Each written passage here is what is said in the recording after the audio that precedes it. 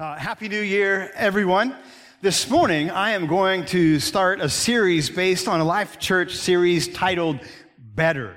And all month long, we are going to look at places in the Word of God that God says one thing is better than another.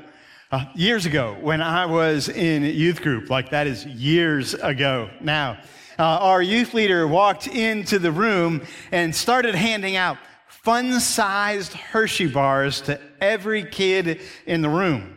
And after he did, he went back around the room and asked every single one of those kids if he could have that chocolate bar back. And some gave it back, and a lot of them were already eating it. And others said, no, I'm going to keep it. But after he did that, he went back around the room a third time, and to everyone who had given him the fun-sized bar, he handed them a regular-sized Hershey bar. There was an immediate, "You can have mine back," from those who still had their bar, and a "no fair" from everyone who had just crammed the thing in their mouth. There are so many God lessons from that illustration to be learned.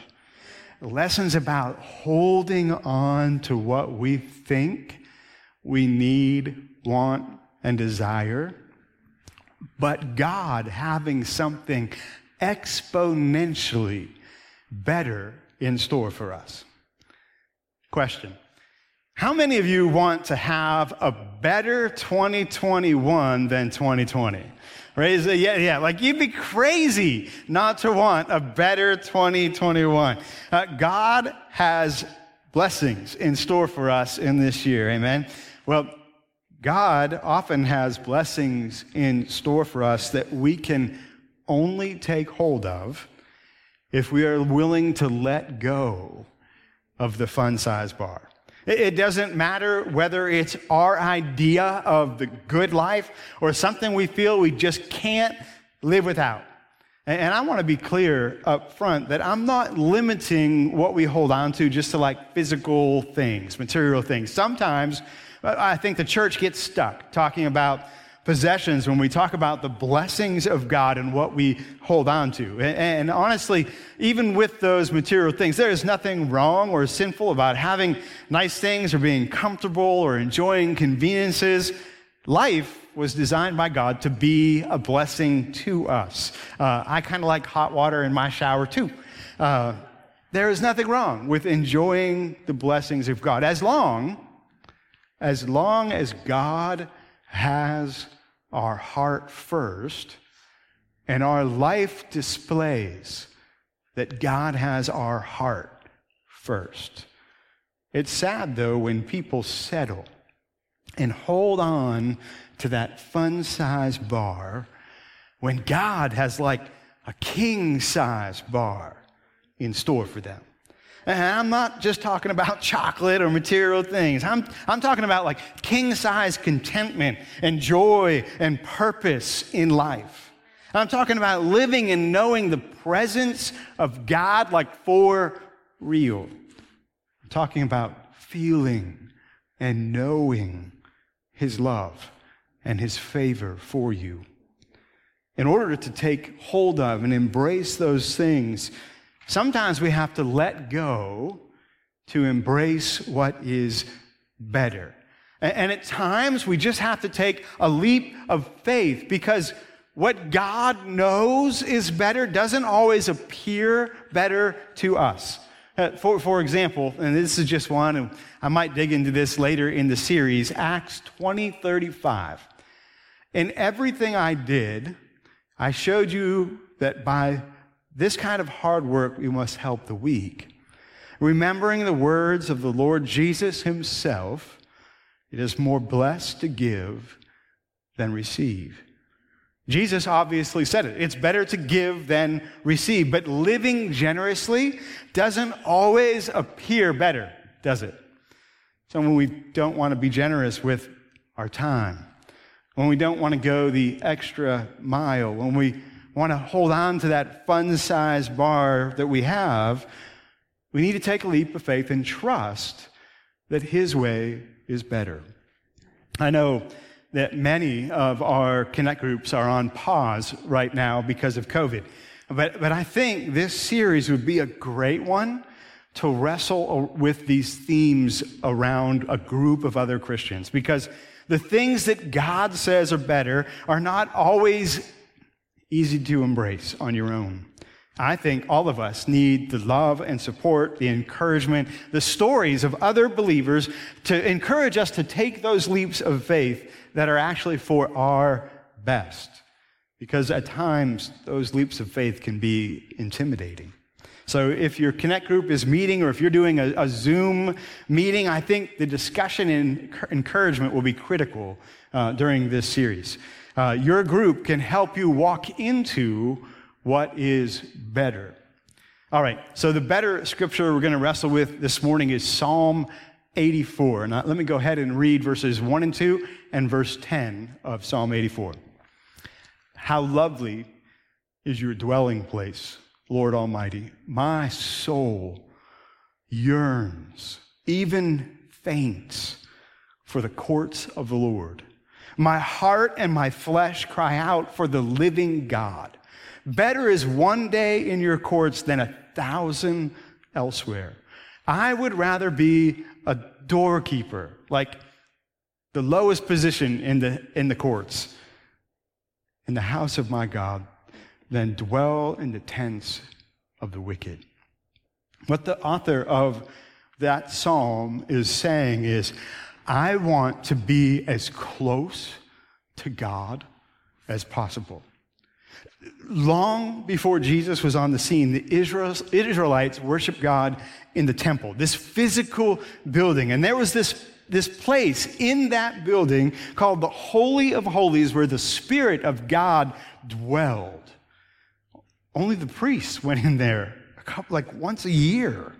For the rest of the people, the closest you could get were the surrounding courts. The author of this psalm is saying, I want to be as close to God as I can possibly get. My soul, my spirit aches to be close to God, to feel His presence.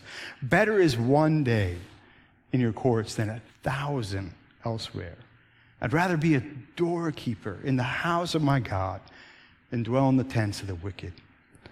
I was trying to come up with an illustration to describe the depth of longing that the author of this psalm is talking about. And the closest I could come up with is this.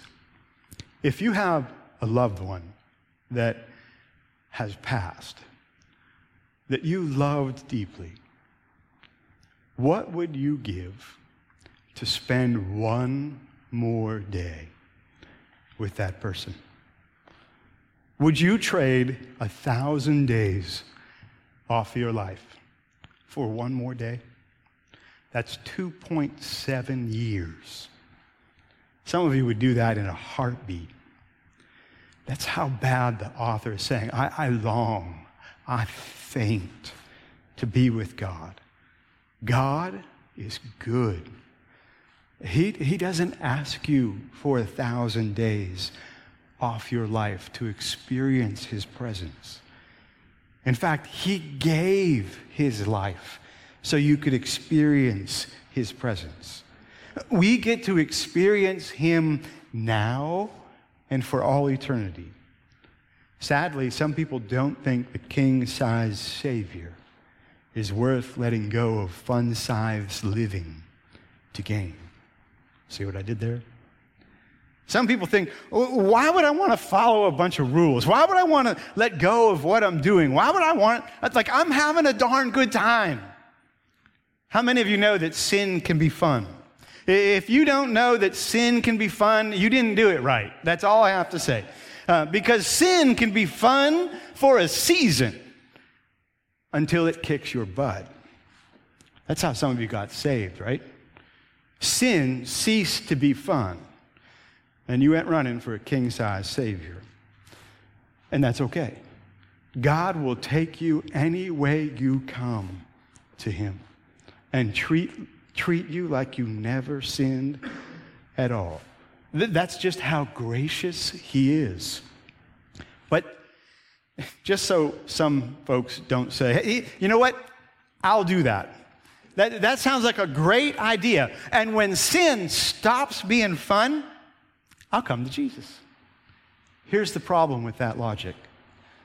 Sometimes we have to live with the lingering effects of that sin.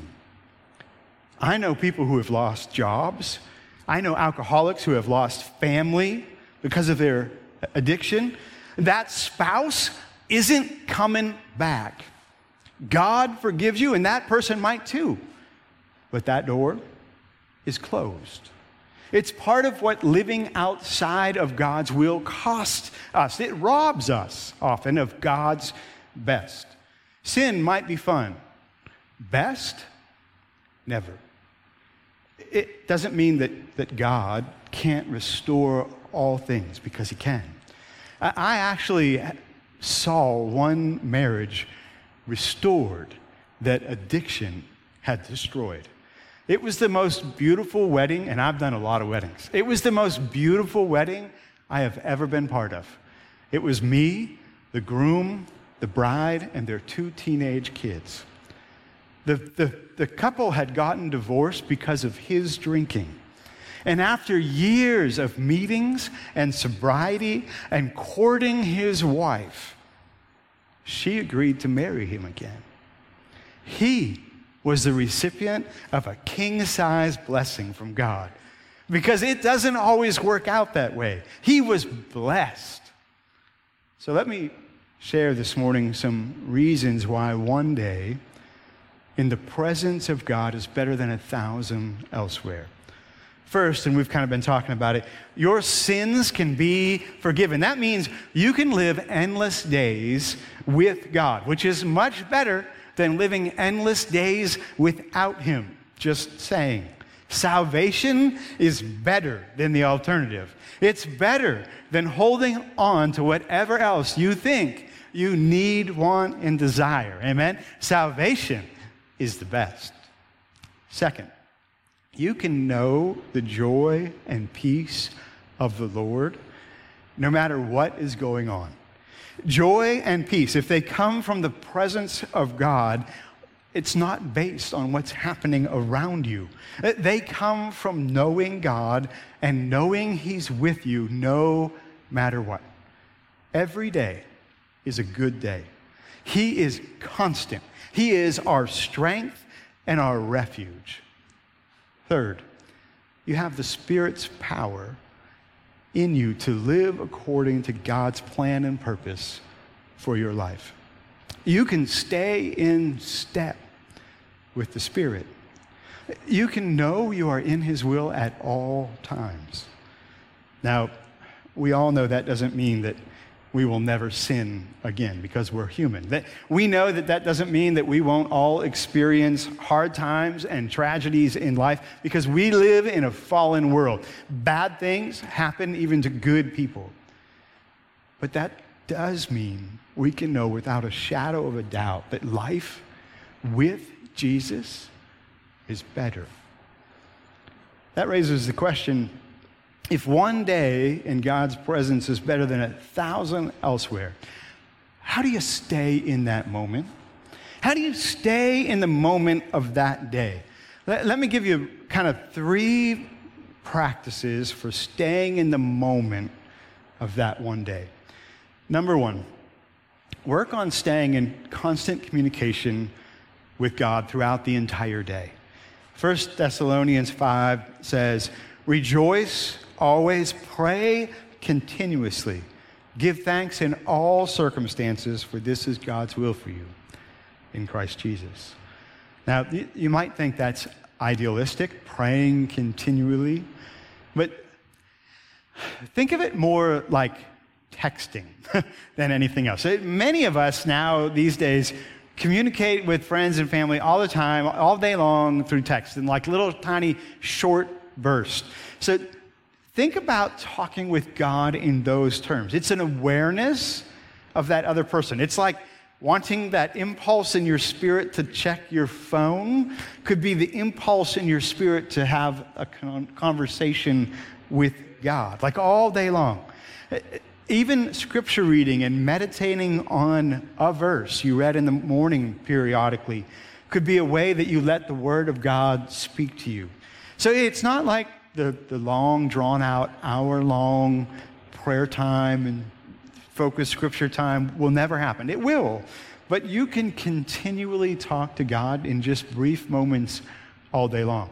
You can't sit every day, all day, and just read and pray because like you have jobs and kids and things to do. But bring God into every moment of your day, and it will be better. Number 2, work on developing the habit of immediate obedience to God's leading. Galatians 5:25 says, "Since we live by the Spirit, let us keep in step with the Spirit." That continual communication with God goes both ways. As you develop a practice of talking to God, God will talk back and direct your steps. He will prompt you to let go of those fun-sized bars and be about king-size business. He will affirm you. He'll direct your steps. He'll show you to love people in word and in deed. When he does, do it immediately. Moms, maybe that's a word of blessing or a text to your kids or your husband. Maybe it will be sending a prayer text to a friend. This is going to be difficult. Monday, I had the honor of doing the funeral for Brandon Peterson. A few days before that, I was driving to pick up a Walmart order, and I just felt this urge to call Angie Smouse and offer my condolences and let her know that if her brother needed me to do the service, I would do that. It would be an honor. As I was talking to Angie, Brooke called and said, "Hey, do you think Pastor Steve would let us do the service at New Stanton?" Now, to you, that might be a small thing. And some people might think, you know what, that is like just a coincidence. No, it is not. That is God's way of showing that he's present and he's involved in that situation in every moment of your day. That's God's saying, my relationship, this relationship with me is better. He cares. He speaks. Honestly, I would trade all my days to know his presence, just to be in communication with him. Develop the practice of immediate obedience because God speaks and he directs your steps. That will lead to number 3. Develop a daily desperation for God. The author of Psalm 84 said, "My soul yearns, my heart and my soul like faints for the living God." In the last 4.5 months, I lost 40 pounds. At first, it was really, really hard to cut out sugar and carbs. There were a couple days in the beginning of that process where I was literally physically ill. I had such bad cravings. But after that first few weeks, the cravings for those things went away. And like my body started to desire meat and vegetables. I have been on the deer diet. I feel better. I don't get tired at 2 o'clock every day. I stopped snoring. My wife is thankful. I have more energy. The spiritual lesson there is we desire what we consume. If we eat junk, we desire junk, but suffer the consequences. If we eat healthy, we desire what's good. If you stay in constant communication with God and develop a habit of immediate obedience, you will desire more and more of God. You see, the truth is, it's not a fair comparison. The chocolate bars, I mean, from the opening illustration. God is not offering us a king-size version of what the world offers us. He is so much better. His ways are so much better. His plan for you is so much better. His hopes for you are so much better. His presence is better. And once you start spending time with him and walking in his ways, you won't desire anything else. Better is one day in his courts than 1,000 elsewhere. In this new year, will you work on staying in communication with God throughout the entire day? Will you develop a habit of immediate obedience? If so, you will desire him above all else. Let's pray. God, we give you thanks that you are everything we need. And God, you're more than that. You're everything that we desire, even God, when there are times when we don't realize that you're exactly what we need in that moment. And God, for many of us, our eyes have been opened that we need to come back to you. We need to work on our relationship because we've traded that king-size portion for something much smaller. So God, in this new year, we desire what's better. We desire you. In Jesus' name.